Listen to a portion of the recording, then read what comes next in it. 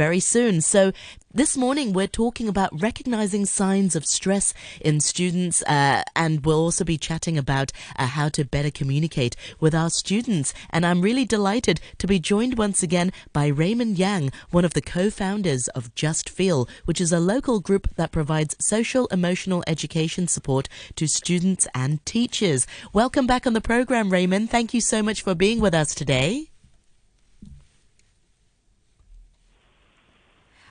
So are you able to hear me clearly? Sorry. Yeah, I can hear you clearly. Excellent. Yes, thank you so much for joining us this morning. So maybe let's talk about some of the common emotions that children feel when they sort of return and go back to school. Typically, what are some of the emotions that you've come across with them?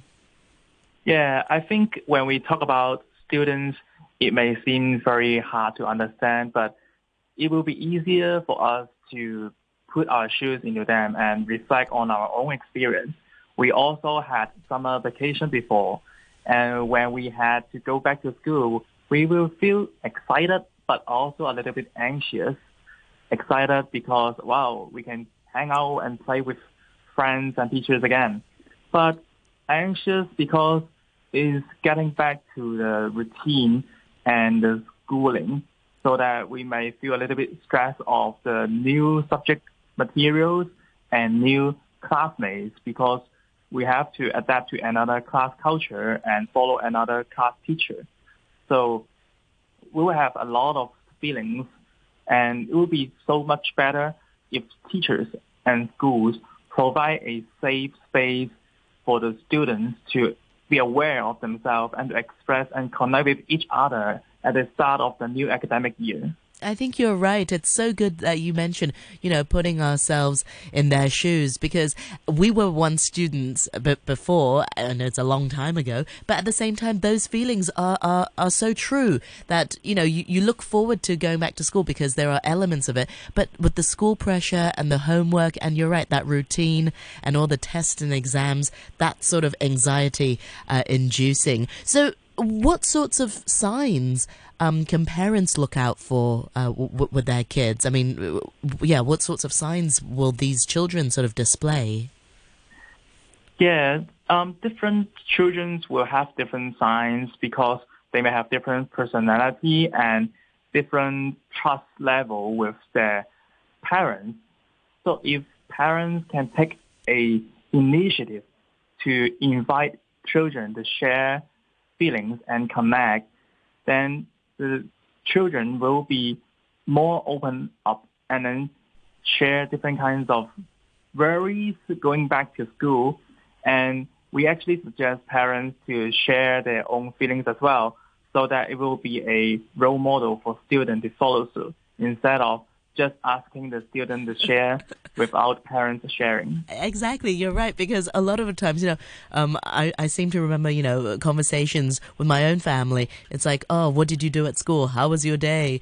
Kind of thing. And which is great, that they're showing an interest. But at the same time, I remember thinking, well, why don't you tell me about your day? Why are you just asking me about my day? Why do I have to just keep talking? So I think you're right. It's important that parents also lead by example and perhaps share about their day, and not just wait until now to ask about that sort of conversation should be ongoing. Even if they don't have school now, you can still ask them, what did you do today? Or, what did you get up to? I think that constant communication is really important, so that students can all, or children can always feel they can trust their family and share their own feelings. Yeah, and this should be a daily habit. Yes. So when Just Feel tries to support parents and teachers, we do not only provide trainings, but also provide a lot of tangible tools like our feelings and needs card and feelings barometer.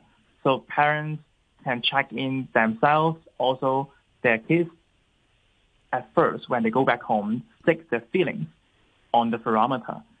Also, we have a classroom barometer for teachers to share with the whole classroom, and then students and teachers can share their feelings at first before everything starts. So it will become the habit to connection before solution. Yeah. What are some ways we can encourage our children to share their feelings with us? You mentioned just now, parents can also start by sharing their feelings. I got to say, it may not be so natural for some people to share their feelings. Raymond, can you share any tips or sort of phrases that parents can try out? Because I don't know, maybe some parents are less able to share their own feelings. So where's a good starting point? What are some phrases that we can use? Oh, the starting point will be using tangible tools, because if we feel embarrassed to share verbally, we can use the tangible tools to pick the feelings and show it. Or we also provide some journals, and parents and teachers can draw and then invite their kids to draw afterwards. It will be so important for us as adults to practice what we preach, and we can internalize the practice first, so that we can invite the kids and they will follow what we do. Yeah. Now, sometimes, how should we manage, how should I put it? How should we manage our children's emotions if they share with us, if they tell us they don't like school or they're finding it hard to cope? It's not uncommon because schools are sometimes stressful. It will be so important for us to first accept children's feelings and needs instead of just asking them, hey, you're a student, you have the responsibility to go to school and learn and grow up. It will be bad if we just reject the feelings at first. So it will be important for us to take a deep breath and then to accept the feelings non-judgmentally and find out the needs behind so that we can connect with the kids first. Afterwards, we can discuss the alternative strategies or also collaborate with the class teacher to find out what are the better ways to fulfill the children's needs. Absolutely. Because I think, the way I grew up was that when I used to complain about school, my mom would just say like, everybody has to go to school. There's no exception.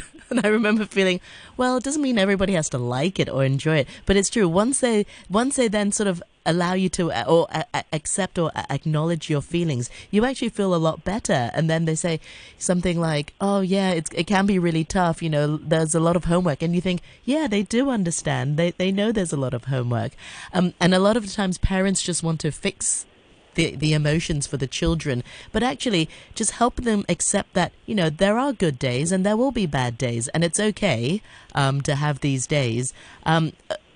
At the same time, I think it's also important to help children build their resilience, so that they can, fare better if they encounter a tough day. So, what are some ways we can help our children build resilience? Yeah, as what we have discussed just now, it will be so important and useful, effective, if we encourage the kids to embrace their vulnerability and to be aware and also acknowledge and also express their negative feelings so that we embrace our whole self. Everyone has positive feelings and negative feelings. If we can embrace all of them, we will be more living fully. And also, it will be important if we trust the kids more and let them take responsibility of their life instead of holding their hands and then planning everything for them, not letting them fail, because everyone learns from failure.